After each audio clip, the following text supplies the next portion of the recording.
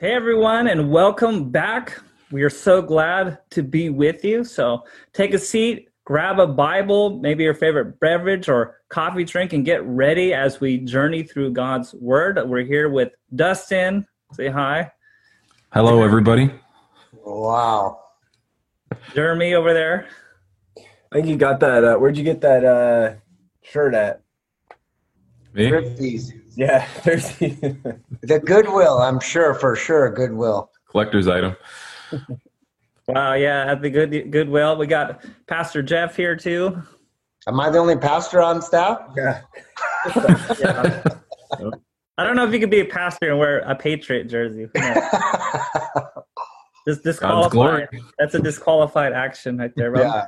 What does it say on the back? GOAT. Can you show us? Yeah, greatest of all time. You gotta... Oh, it actually says loser on the back. If you guys Wow. don't know, Dustin loves Tom Brady, thinks he's the greatest quarterback of all time. A lot of us are football fans, and so, yeah, it's pretty weird not having anything online, but it's a great chance to learn about God's Word. Last week, Jeremy led us through chapter 11. We talked about Israel's rejection, but ultimate salvation. And if you missed it, you can find it on our page. But this week we're going to be talking about a few things. We're going to talk about worship, about our service or gifts to God. We're going to take a greater look at transformation and dive deep into our passage. But I want to start us off with the cue of the day. Our staff just took the Myers-Briggs personality test, and it was very, very interesting. We found out that Jeff actually has two personalities. We didn't know you could do that. Split personalities. Hey, when you're gifted, God has gifted you immensely. Yeah, Yeah. it's true. And then we found out a couple guys didn't have a personality. Yeah, some people didn't get a result at all, no personality. But what was the fun part is it told us, or we looked at, what Star Wars character did you end up being, and do you agree with that that result? Let's start with Jeremy. Oh, with me? All right. So I scored ESFP, and apparently that means that I am. Wait for it. It should have been here the whole time. I scored as an Ewok right here. Pretty good right there, I think. I see the resemblance. Yeah. Usually when I have a beard, it's more outgoing, friendly, fun-loving, likely to be the center of attention in social situations, love new experiences, and live for the moment. I adapt, apparently, readily to new people and environments. I can get bored easily. That's about it. I'd say that's pretty close. I'll take it. Yeah. I don't know. No? I wonder if Ewoks like cereal as much as you do. Probably. Yeah. He's holding a spoon right there, isn't he? It's like a spear that's going. Okay. He's spearing you in the dome. Yeah. What about you, Dustin? So That's I've heard of Star Wars, first of all. I've heard of the Star Wars thing before. I am an ISFJ, which means I'm an introvert, which I'm happy in quarantine. I'm known as the protector, but in Star Wars land, I'm C3PO. Yeah. And I believe he's a robot, so I'll just I don't have a background. Right? See those dance moves. Come on. Yeah, but he's a traditional, loyal, quiet, and kind. So you're He's welcome, super everybody. annoying. I think he's like the worst character in Star Wars. You're welcome. I think he's like the most famous. I guess I'm a nerdy robot. That's it. That would be a great costume for you next time. And finally, how about you, Jeff? I am an ENFP. Now, it's got some really funny titles to it, so I'm not going to say that online because I have to protect the kids and then the innocent people. But lover of people, just say it that way. Charismatic, imaginative, kind of think on my own pace. And really, my character is Qui-Gon Jinn, and he's the champion. So I don't know about you guys. It's not a little robot or a wicket. It's really a champion. That's the one that I got. So pretty good stuff.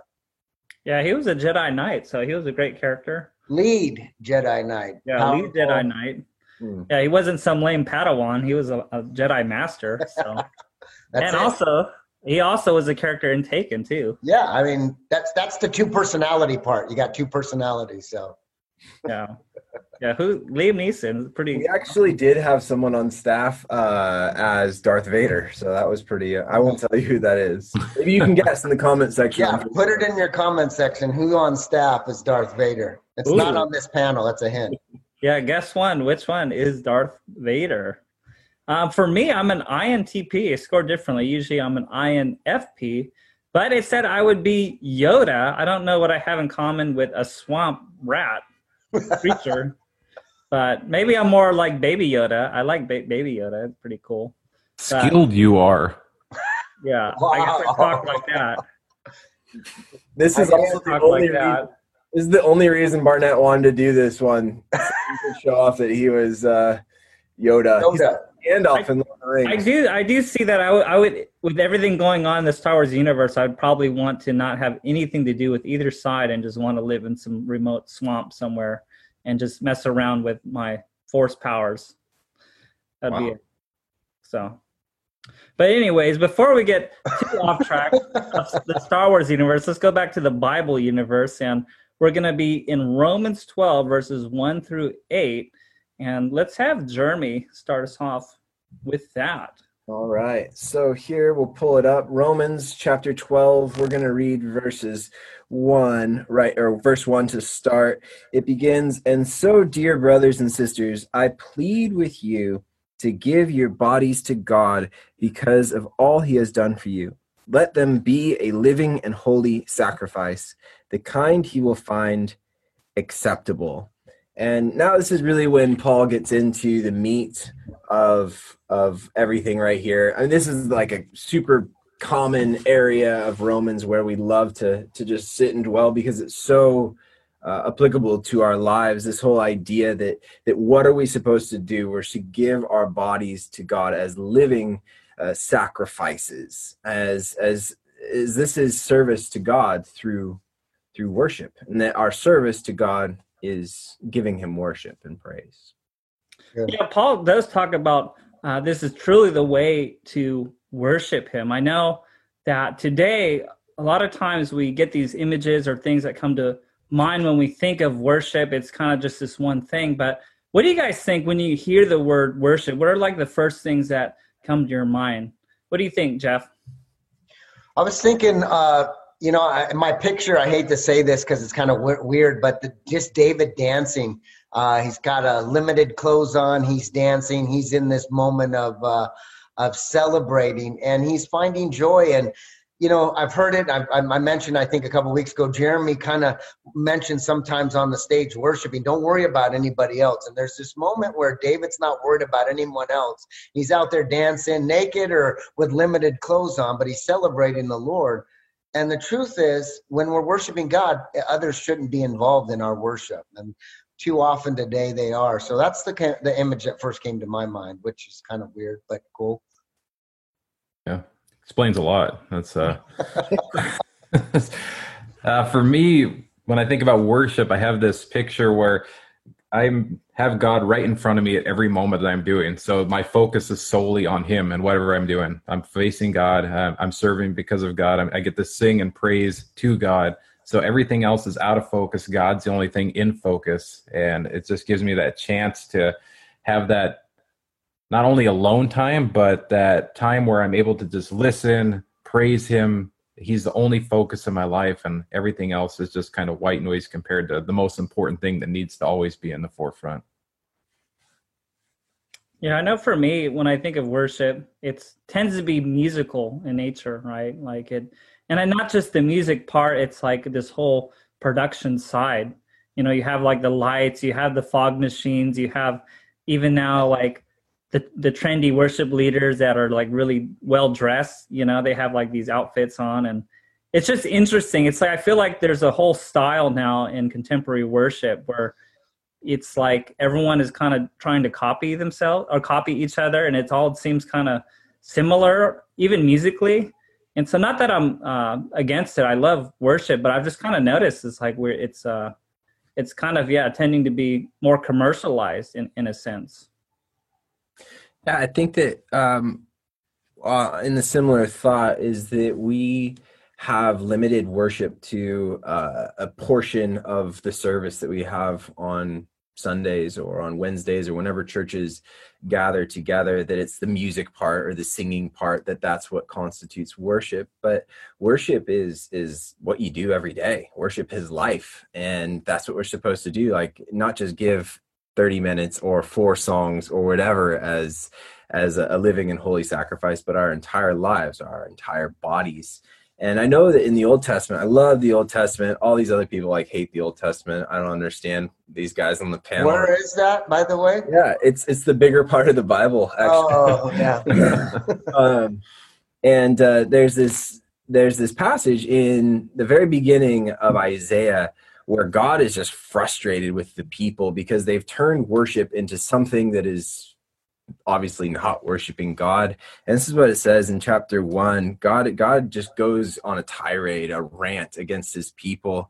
But he continues and says, I hate your new moon celebrations and your annual festivals. They are a burden to me. I cannot stand them. So just like imagine, here you are, you're raising your hands and praising God. And he's like, I hate everything that you're doing. I hate all your show, because that's what it is right now. It's just a facade. It's so fake. He says, I cannot stand them. When you lift up your hands in prayer, I will not look. Though you offer many prayers, I will not listen, for your hands are covered with the blood of innocent victims. So life is different than the way of worship. The way of worship does not equal the way of life, and the way of life does not equal the way of worship.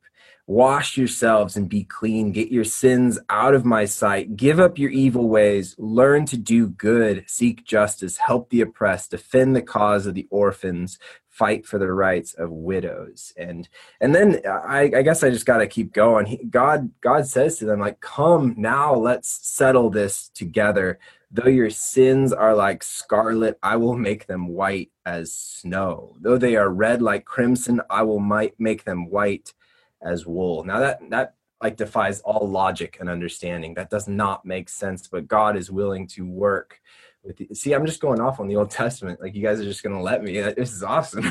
But I think that it's so important to understand with worship that it's what we do every day, every minute of our lives is not just limited to a few songs, lights, smoke, and a show.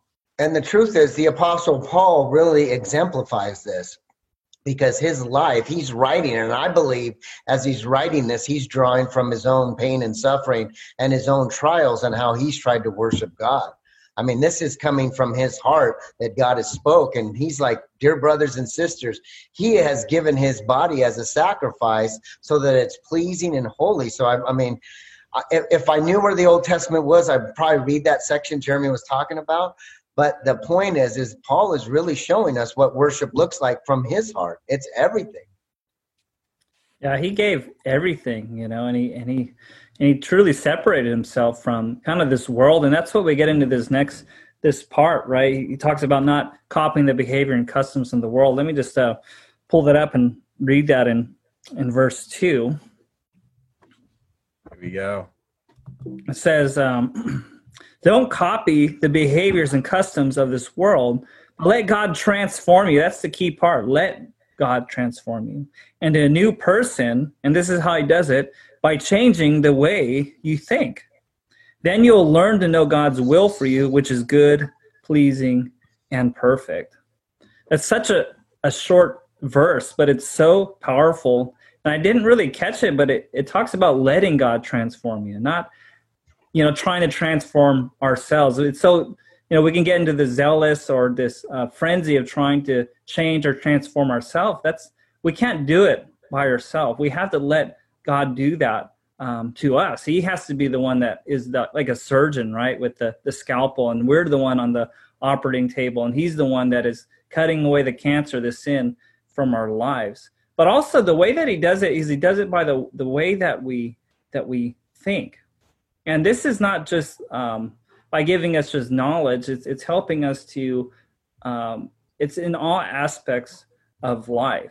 And finally, it goes on to say, and then you will learn to know God's will for you. It's like this 3-step process is letting him transform us, letting him change the way that we think, and then we could know his will for us. Sometimes we want to know his will without that transformation.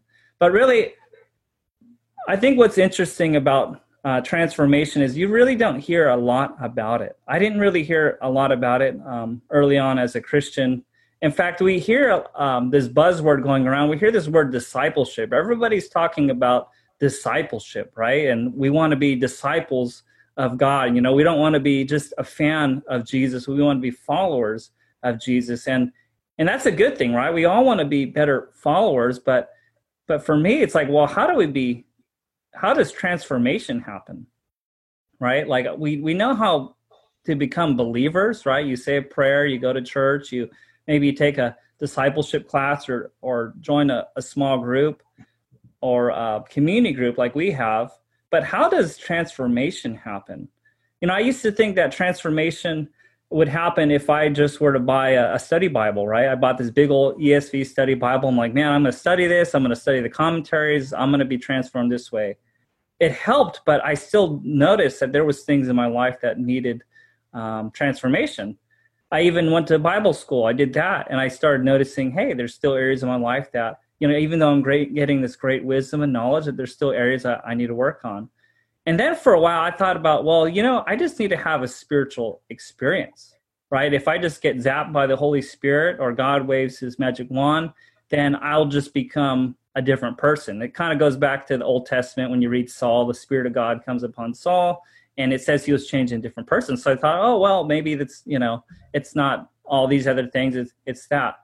Well, I realized that it's much more of a holistic process than what we thought. There's way more that goes into it. And I kind of want to go over these, I don't want to dive too deep into these things, but I was just reading about how, like all the different parts of us that can be transformed. Number one is biological systems, right? People are coming to church today. They have habits, they have compulsions, they have dependencies. You know, there's a lot of people that struggle with alcohol, drugs, prescription pills, pornography, video game or media addiction. It's really any chemical or substance or behavior to create a mind-altering or mood-elevating response. So not only are people coming in that are spiritually bankrupt, they have all these issues and problems, and it's a biological thing, right? Like they're literally you can be physically addicted to any or all of these things. And it's quite interesting because I think sometimes the church doesn't know how to handle that. Like, what do? We just throw them in a 12-step group, or do we have a side group here? Or how do you handle someone that really has some of those issues? What about relational networks, right? Like if you think of relational networks, I remember becoming a Christian, and it was so difficult because I had no one else that was Christian around me. And so I was like, in a sense, still picking up on those things from my friends, and I didn't really have that support system. What about family systems, right? We have family systems or our immediate family, and how I knew a guy who became a Christian. He was a new believer. I won't say his name, but his family were giving him tons and tons of ridicule and making fun of him, and he ended up kind of walking away from the faith because of his family system wasn't transformed. We have things like cultural issues. You know, today our society is so pleasure focused. What was a sin decades ago is now openly accepted and encouraged. So we have this like whole culture. Our culture needs transformation. Even our jobs, like I know many people that have job dysfunction and stress. My brother, for instance, he was fired by his boss, who was an atheist and didn't agree with his lifestyle. And so what I'm trying to say with all these things is that all these things need transformation. Our society needs transformation, right? Our family needs transformation. Our relational networks need transformation. Even our body, right? Like struggling with an addiction, our body needs transformation. Our workplace needs transformation. All these things contribute and are like this web that contribute to our transformation. And I believe that God wants to to touch all of those things. And so I don't want to like overly kind of complicate that, but I just think that as a church, we need to be aware of some of these things, because it's not as simple as just taking a discipleship class or joining. I think community groups are a great place because you can really dive into some of these issues. You can dive in some of those things, but Jesus wants to redeem, change, and renovate every aspect of that person. And kind of my question for you guys is, how can the church do better at not just making believers, but helping people renovate their lives? Well, I was thinking about it while you were discussing all these unbelievable points that need to be transformed. It was just like worship. Too often we think transformation is just digging in and reading the Bible, like you said. I just get a study Bible, read, and pray a little bit and read and give some money, and I'm going to be transformed. And the truth is, just like worship, and Jeremy was talking about, it's this life. I've got to look at every aspect of my life and give it to the Lord and seek transformation. Who I am in Christ, who my job is in Christ, who my family is in Christ, and really just kind of go through that whole process to be transformed and not be so generic and it's just about reading God's word. Too often today, it's just discipleship is reading God's word or going through a discipleship class. All of that is fantastic, but there's so much more to it. Yeah, for me, seeing that people affect people. So if I'm just barking orders at someone, you need to completely transform, I think a better solution is living life with them. And that's my answer to this question. When you live life and walk directly with somebody, when your family surrounds another family of a new believer walking together, and you're able to say, this is what happens in real life, and this is what's worked for me, this is how I failed, this is how I pulled through, this is something I studied that really worked for me, might work for you, might not, but here's some extra things that could help. And you're able to see someone else go through ups and downs in life. The church is not meant to just give this blueprint of how to become a transformed believer. Like Jeff was just saying, when you hand everything over to him and then you let God start to work in your life, but then you're bringing these people alongside you that could really lift you up in those times when you're about to fall back into a situation that would have been the previous you, but not the you looking forward that God wants. So I think the more that we live life as members of a church and beyond is the way that you see true transformation happen. It's happened in my life. I've seen it happen in other people's lives. So when you're able to go through ups and downs together and really invest into people, let people know you're there for them, that's where you start to see the change in other people. You guys are brilliant. It's amazing to share the panel with you and your great minds. Yeah. Especially, yeah. My personality trait says I'm a champion, so. Champion. Everyone wins in 2020, though, so keep it up.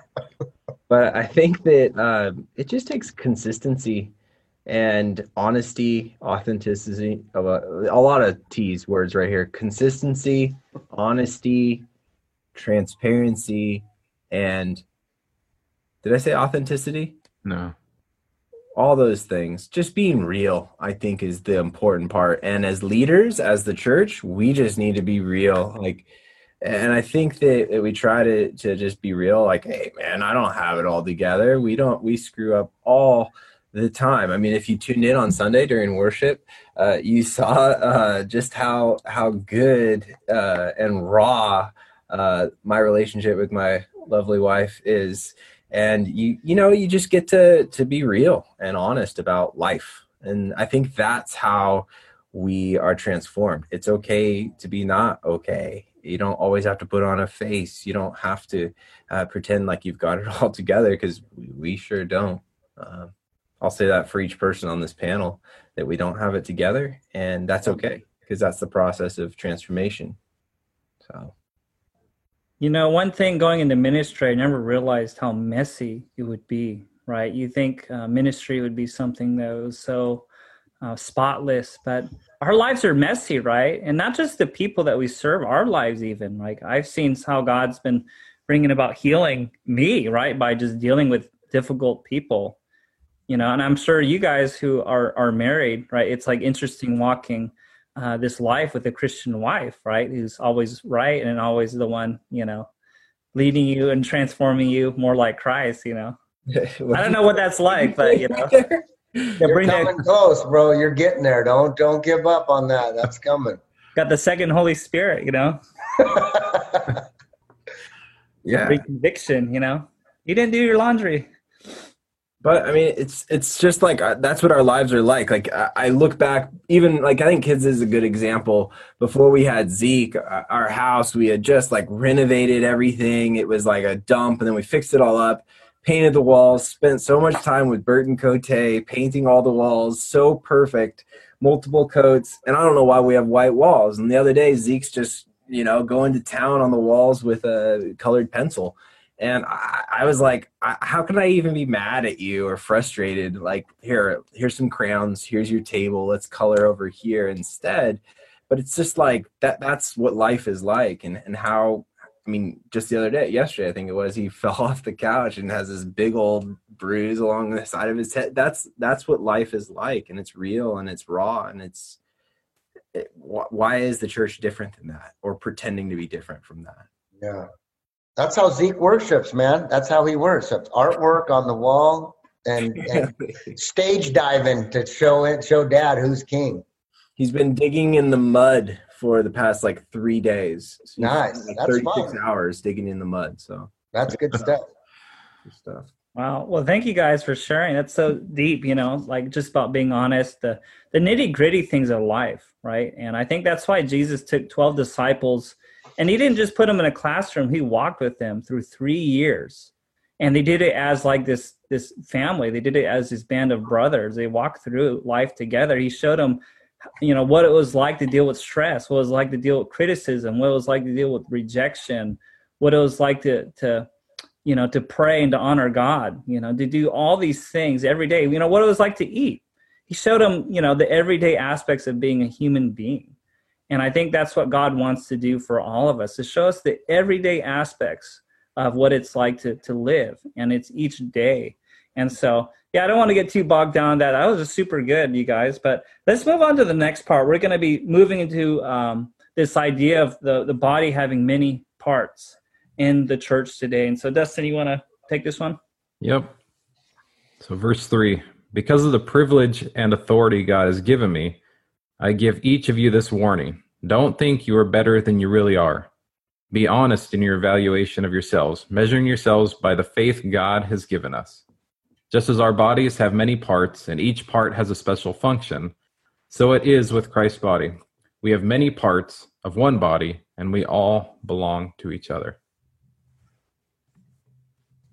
And I absolutely love, I underline quite a bit in this over and over when I see these things that God has given us. It's to be honest in your evaluation. That was a huge sticking point to me.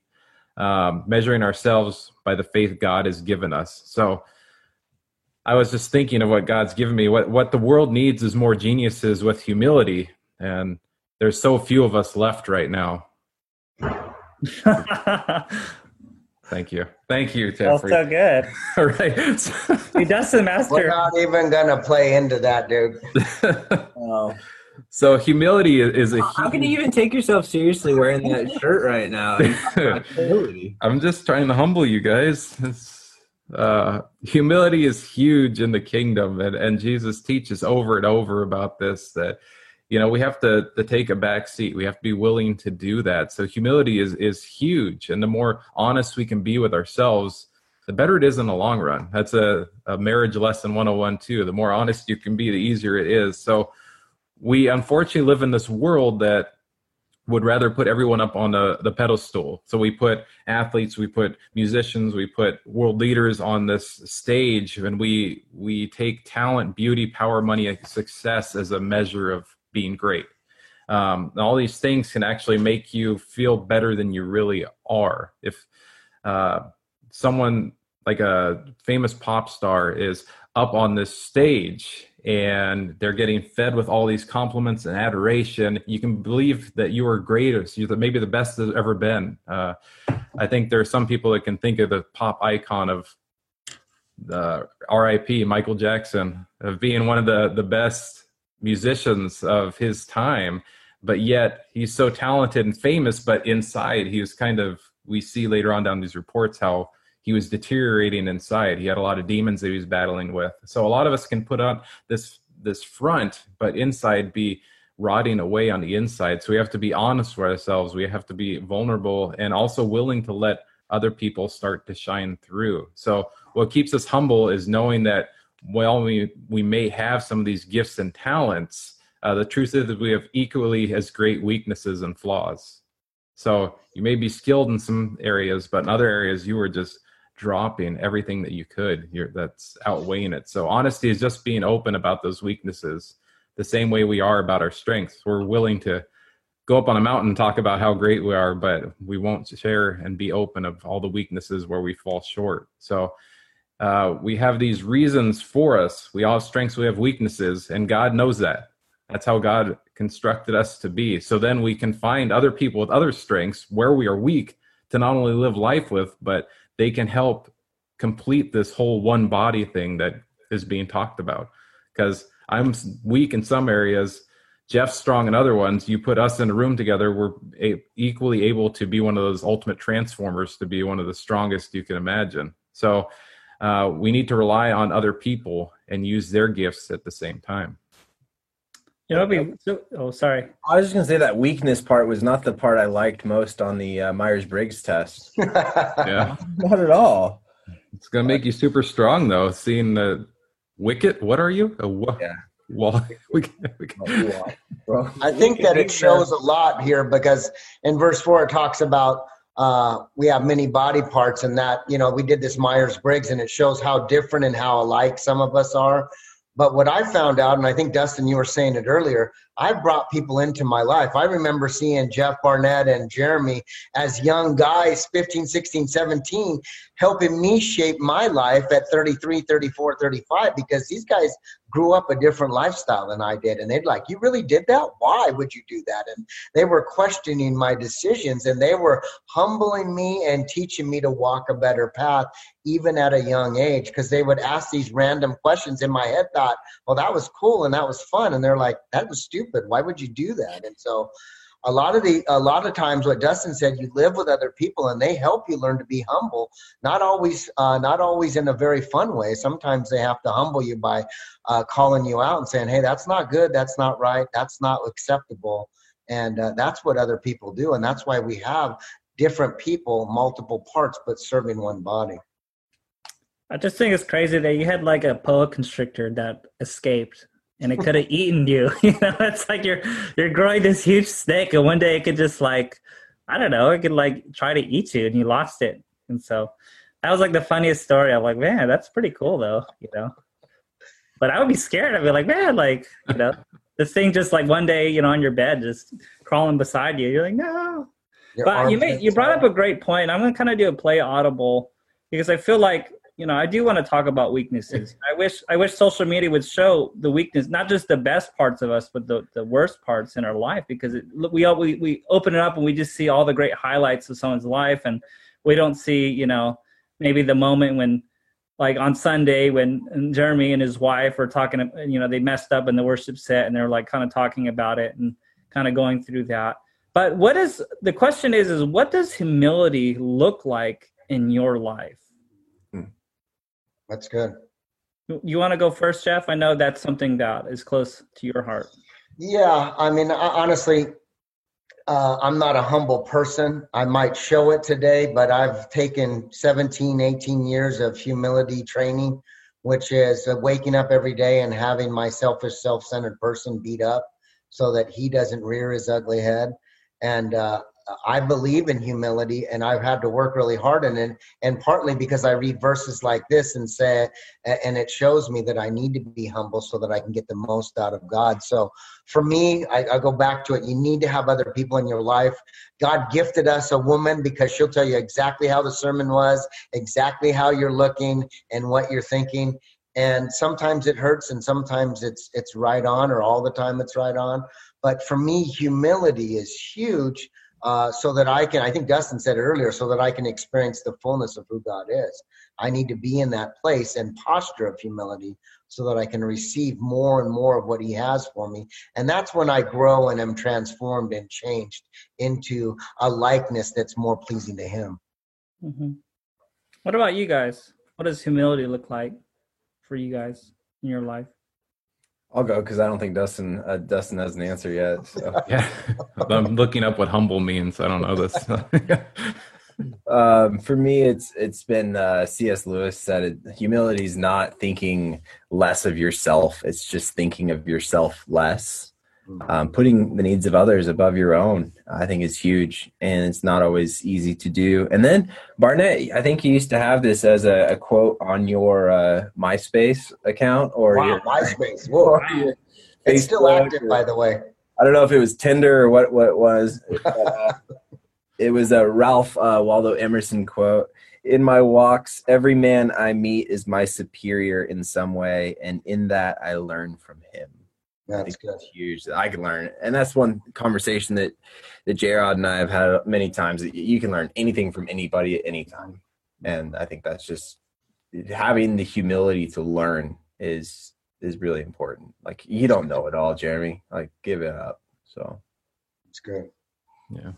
Go ahead, man. Did you figure something out? Yeah. Dustin, you come up with something? Humility is being willing to take a back seat, to lift others up, to cheer them on. That doesn't mean you're a doormat for everyone and you let people take advantage of you. But humility is really caring for other people, serving people, looking out for others people's needs. It's like the moment you put someone else in front of you, you're kind of taking on this role of a protector or someone that's, I don't want to say a cheerleader, but just a confidant, someone that's there alongside you all these times. So I believe that when we humble ourselves, we're able to see a bigger picture because we're not the first ones looking at everyone else. We get to kind of take a little back row approach, see what's going on, assess the situation, and try to serve the best way we can from there. So once we get ourselves out of the focus, we can focus on other people. Yeah. That's one of the guys I learned the most from, do you remember Shadow from the homeless times that we served? This guy named Shadow. I learned so much every time we saw this guy. A lot of times it wasn't good things that were happening to his life. It was horrible. But I remember walking out of there and driving away with somebody going, man, that just rocked me. And I learned and was humbled so many times when I saw this guy Shadow out there on the streets in Ventura. Yeah, you could learn twice as much in life if you learn not only from the good, but from the bad, right? And I think that's why the Bible has not only good characters, but they have bad ones. You could learn, like, man, I don't want to be like Saul. I don't want to be like, Jezebel or some of these, or Ahab, some of these characters that, even the good ones, like David, he made huge mistakes too.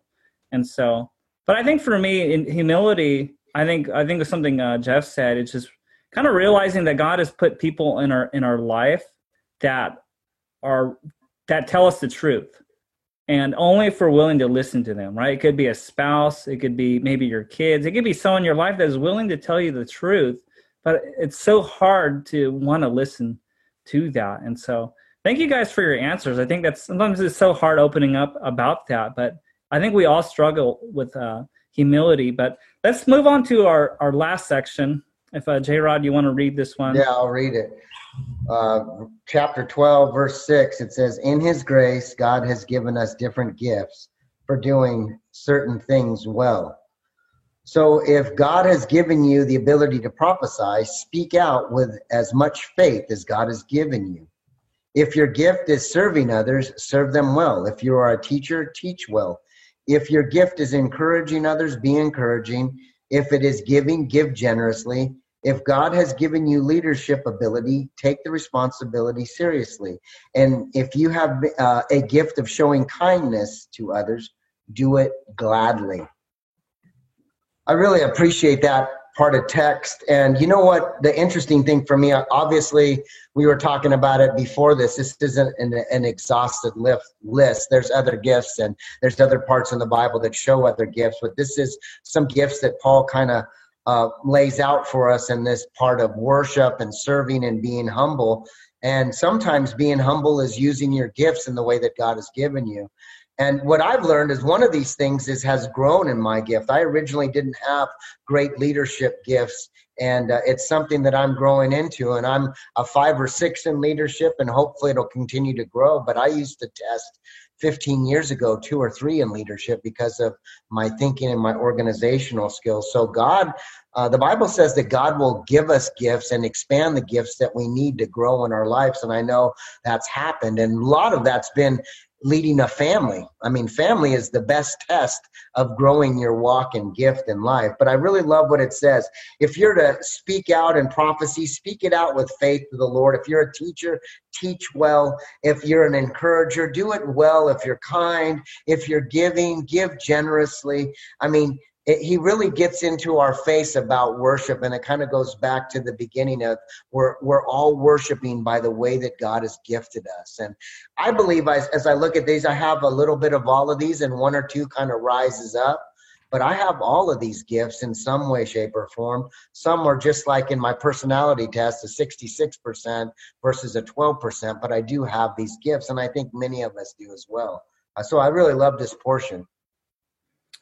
Yeah, I like it too, because it shows us that, like we did our Myers-Briggs, it shows us we all need each other, and that my strength can cover your weakness, right? Mm-hmm. And your strength can cover my weakness. It's so important. But I want to ask you, for those at home, what do you identify with? What gift do you have? Are you the perceiver? Are you the server? Are you the teacher, the exhorter or encourager? Do you have a gift of leadership or administration? Or are you that compassion person that just loves to show compassion and love to those in need? And right now, I just want to ask these guys here, what gift do you identify with, and how does that motivate you? Let's hear from you, Tom Brady. I don't know. I've originally used to be more on the exhorter side, cheering people on and kind of pushing them into something greater. But lately, I feel that God's bringing out a more administrative role. So I like to organize, which is, if you would have asked my mom that, something totally different. But it's been brought to me now that I actually enjoy organization and leading and also directing other people. So I feel that's the main one for me now. For me, I think it's, I like to teach. I like to research, communicate truth. I like to be creative in that, put stories together. I love the narrative of the whole Bible, Old and New Testament, and how it applies to our lives and how history has shaped and transformed us. And I think it's really important. I think it's important for people going through daily life to realize that this isn't that much different than what people experienced before and how they walked through that. And so learning is so, I think the best teachers are the best learners. And so that's what I identify with, I guess, is one gift, if I have a gift. No, not kindness. No, probably sensitivity training. But humility is definitely probably the number one spiritual gift I have. So. I heard what teachers love to read multiple books at once. They have numerous books laying around the house everywhere. Is that true? Do you read multiple books? You got to read them though, Dustin. You got to read them though. You can't just. That's this great book. Everyone should put that thing back. Okay. You should, if you're running out of toilet paper, that might work. I'm on page 50 on the toilet paper right now, so it's been good on that one.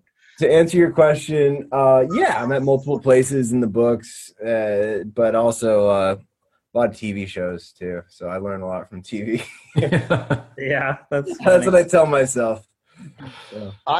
My gift has always been exhorter, like Dustin was saying. I think me and Dustin share that gift. But one of the things that has grown in me in the last few years, and it was because of this couple, the Anglins, a long time ago, taught me how to give. And me and my wife have learned to really become givers, and it's not natural for us. I remember being married in the first 5 or 6, 7, 8 years. Every time we would give to the Lord, we would kind of go, man, that's a lot of money. And whatever it was, if it was $10 or $500, we were thinking about what it could do to help our family. But now as we've grown into it, it's really fun. Just the other day, me and my wife were having this conversation about how much joy she gets out of giving and how much joy I get to see her out of giving. And it's been really fun. So we have so many great givers at the church. It's so fun to watch and be a part of that. And that's one, I'm not saying that I'm gifted in that. I'm just growing in that. And just like Dustin was saying, I've grown in this leadership role, and it's not really necessarily, I might have a little bit, but I'm more of like a lone wolf leader, and God is kind of is gifting me to kind of be an encourager to many and get all of these guys on this panel and other people, Ashley and Tara and Matthew and, you know, Kim and all these people that are on staff to grow and be the best they can be, because this is really just the beginning of the kingdom for them and serving the kingdom of God. Mm-hmm. Yeah, that's good. I know for me, the gift I identify as like the perceiver, right? And I've kind of grown where it's not necessarily being this outspoken prophetic guy that's yelling at people, you know, that's kind of an immature prophetic person. I've realized that this gift is more of a gift of intercession of prayer. Like God wants me to discern things and to pray for people and for his kingdom to move forward. And that's kind of been a really hard process for me to realize that I get more done through prayer than through trying to tell other people what they're doing is wrong. Right. And that's just something that a lot of perceivers can struggle with. A lot of perceivers are cynical. You know, a lot of times they leave the church because they see all the problems and they tell it to people, but they don't realize they're supposed to pray. But I would love for you guys at home. I think we have a link to our journey page where we have, you can go to eNew Hope and take a spiritual gifts test. So if you're curious, maybe that piqued your curiosity and you want to find out, hey, what am I? That's kind of interesting. You can do that as well. But I just want to thank you for being with us. You know, we love your comments. We love the answers to the questions because your feedback helps us. It helps us to grow. It helps us to get to know you and improve the way we serve and love you. I just want to leave with one final word. You guys have one last thing to share? I'm afraid Jeremy's got something. He's laughing the whole time. So I'm ready. Let's hear it, Jeremy. I know it's good. I got nothing. So not yet. Come back to me. Sorry. All right. My final word is, hey, we're grateful that you guys are tuning in and going through this stay-at-home time in your life. And I got this random text last night at about 11 o'clock by this lady who's not really a believer. And she was talking about this is God doing something and that we're supposed to go through this time and learn a lesson personally. And I was blown away by this lady. First of all, we're really good friends, and she has a limited faith in God, but I was just blown away by she saying to me, this is God at work. And I have learned a bunch of lessons about myself being at home. And use this time, grow through it, reach out to us, go to the care card, write a prayer request, or reach out to us so that we can be a part of your life. We want to be a part of your life. I know I do. I know that's our gift, is we want to get invested and involved in your life, even if it has to be over Zoom or text or on the phone. So that's my final word. Final word is go get friends. We got a chance to live life together. So pour into each other, expand your horizons of people that you normally don't talk to. It's a perfect time to go talk to your neighbors and maybe start to transform their lives, or they could start speaking into your lives, or whoever's around. It's perfect time to build into your children. So as we talk about being real, being authentic, and all those cool words that Jeremy used,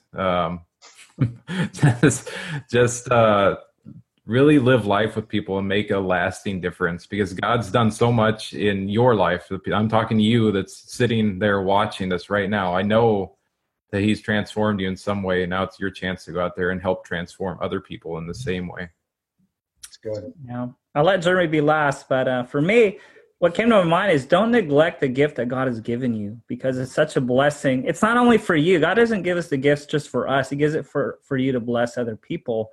And don't neglect that. Just because we're in this time doesn't mean that you can't hone that gift. Maybe this is a time where you get to hone that, where you get to discover that, right? Lori, one of the ladies at our church, she's going to use her awesome artistic ability to, on Mother's Day, to on Zoom, to showcase and teach others this. And it's going to be a great way for people and their moms to connect. So that's just an amazing way that somebody's using their gift. What a great segue to promo stuff, man. Wow, that's gifted.